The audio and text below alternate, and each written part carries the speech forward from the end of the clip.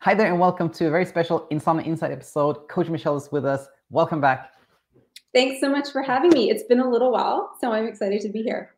Yeah, I know.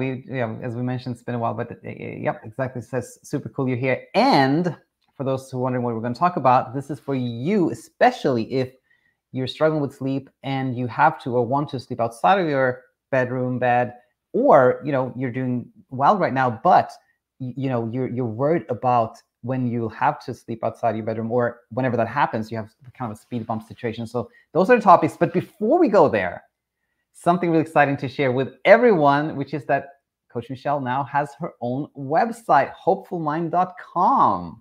Amazing. Yeah, thank you so much. I'm really excited about it. I just recently launched my own coaching practice, The Hopeful Mind. So just like you're sharing, you can find me at hopefulmind.com. And I'm focused on offering one-on-one coaching for anybody who is struggling with insomnia.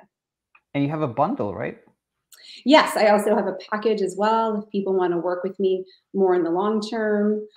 So I'm very excited about it. So I hope it's very helpful for people. Yeah. It's been, I'm so glad it's out there, because as you know, Michelle, it took a while. It took a while, right? It took a long while. Yes, it's been in the works for the past year, I would say, at least. And it definitely took a while. I feel like these things there's always a little bit more work than you think there is. Yeah. And but I'm really happy with how it came together. I really put my heart into starting this business and into the website itself. And so I hope that comes through because it really was a labor of love. Definitely. Yeah.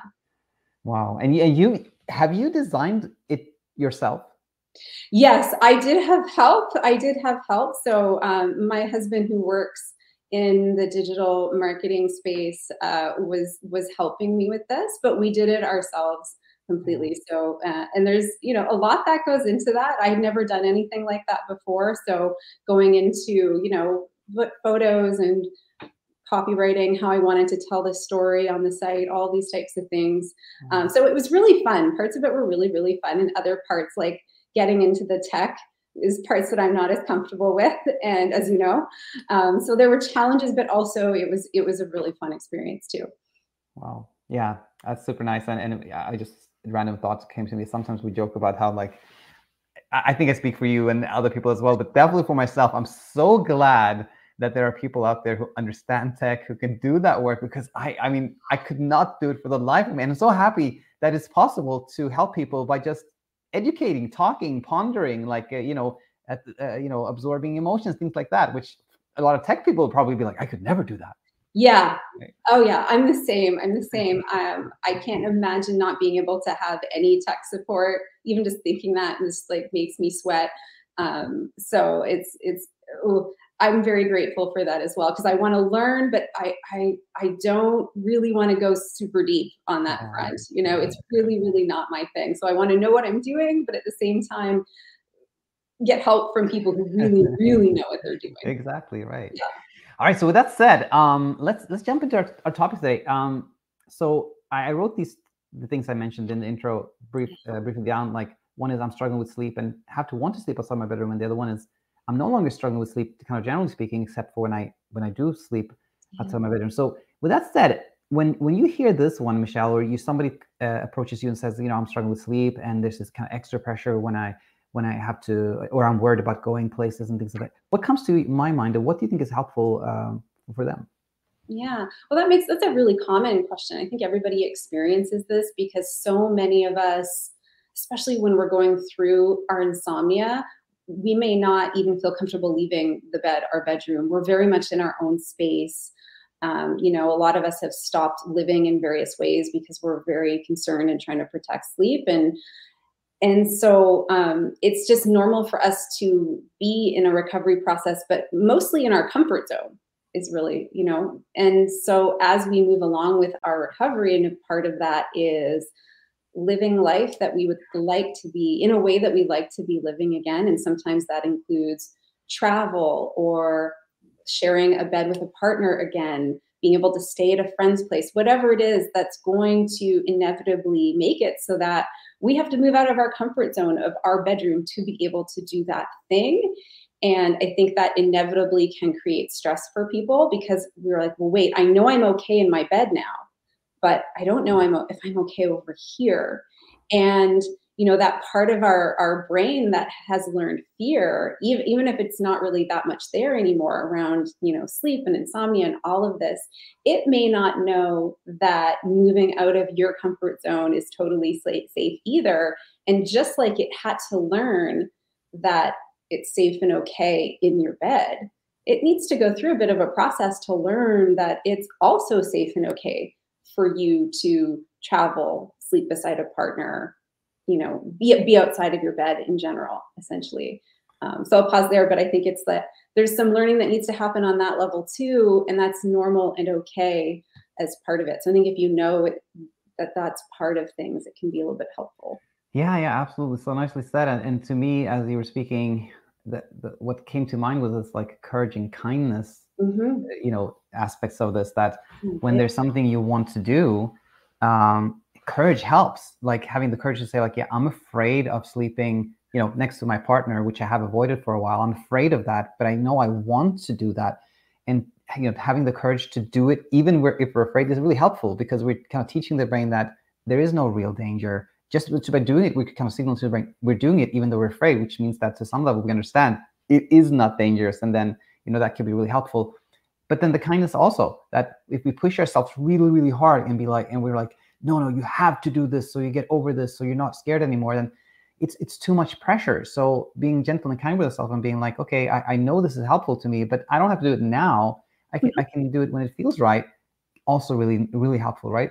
Yeah, that's a really good point, because I think sometimes as well, people can feel like, okay, well, I've got to plan that big trip and I've got to get back and sleeping beside my partner and I've got to be doing, and it's like everything all at once and it can feel like too much. So that leading with that self-kindness can be very helpful to know that you don't have to force yourself through everything all at once. It's okay to go at a pace that feels right. And one other thing that I think can help a lot as well is to connect to the purpose of whatever it is that you're doing, right? Why are you doing that?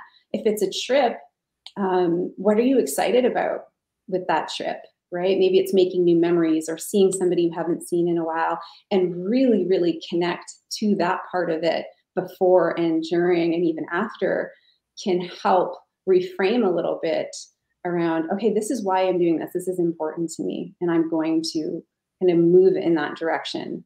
That makes sense. Yeah. Very nicely said. And I wanted to actually take an opportunity to share something, kind of discuss it with you actually, that I've never shared it before anywhere. So this is brand new, some brand new teaching. But no, but in all seriousness, what happened was, I think it was some comment on the YouTube channel where somebody said, hey, Daniel, like it was sort of this one, like, I'm not actually, generally speaking, I'm not struggling with sleep, except when I have this trip or something, I have to go somewhere. And this question was actually very insightful, because they said, a lot of what we teach is that, when we sort of expose ourselves to what we're afraid of, then we're teaching the brain it's okay. And that can be really helpful. But she said, but I rarely go on a trip. It happens like, a couple of times a year or here and there. So how can I like expose myself to that, when it happens rarely? And here's what I was, and then I pondered that, and I was thinking, oh, that's, that's a great point. But then I was like, but in reality, what we're often really trying to avoid is maybe not necessarily the trip itself, but what we always try to escape is our fear, right? Yeah. The fear is always what we want to get away from. So I was thinking, oftentimes there's not a lack of anxiety in our lives. There's always something we're worried about, something we're scared about. And so my thinking was like, if we make it sort of a habit to like, whenever we're scared, whenever we're anxious, we can take that as an opportunity for exposure, right? We can expose ourselves to that fear, and then automatically, that helps with all fears. So we can sort of prepare ourselves for that one by using, emotions that we have kind of on a day-to-day basis, or that pop up here and there. But so I never talked about this before, so it's a little weird. I mean, it's kind of unprepared, but what do you think when you hear that, Michelle?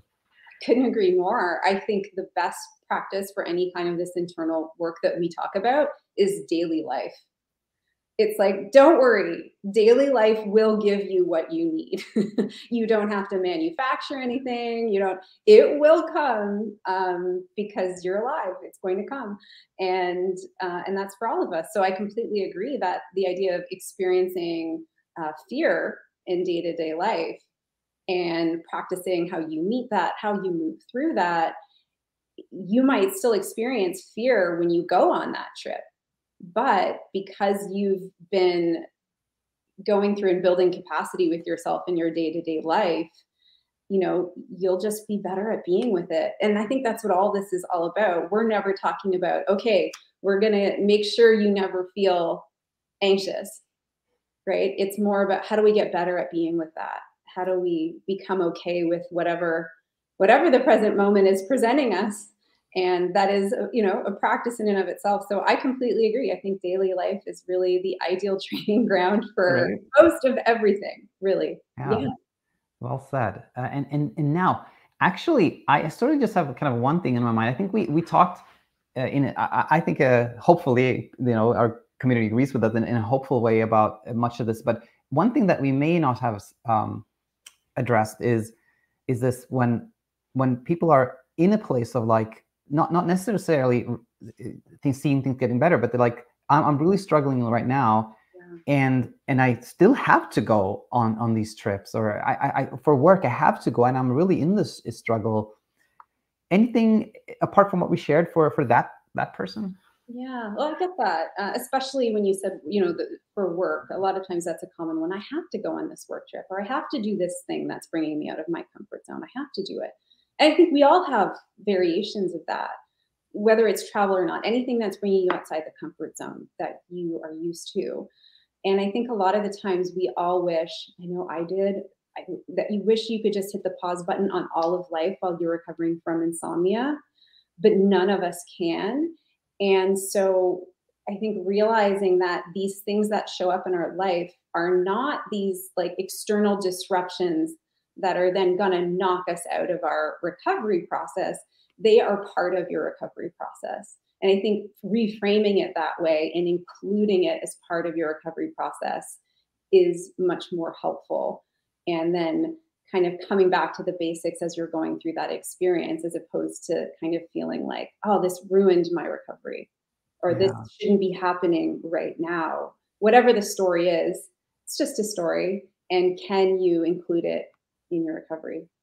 Wow. Yeah. Super nicely said. And very little to add. It was, as you were speaking, what came to my mind was that, in the scenario where, things are easier and we have this trip and we kind of choose to take this trip. It's like we choose courage in a way. Yeah. That's nice. It's nice to be in that place, but often we don't have the choice. Things are going to come, scary things are going to happen to us, not by choice, but by fact of life, but kind of meeting them in the same way with as much willingness as we can still is what helps, right? Yeah, well, that's exactly it. Just like you said, we might not be choosing the event, the thing that's happening to us in life, but we can still choose courage and self-kindness along in whatever the situation. Well said. So perfect time to conclude. And I'll just say, hopefully that will helpful to anyone in, traveling or thinking about traveling or sleeping outside their bedroom. And thanks for being guest today, Michelle. We should do this more often. Yeah, of course. Anytime. It's great to be here. All right. Bye, everyone. Bye, everyone.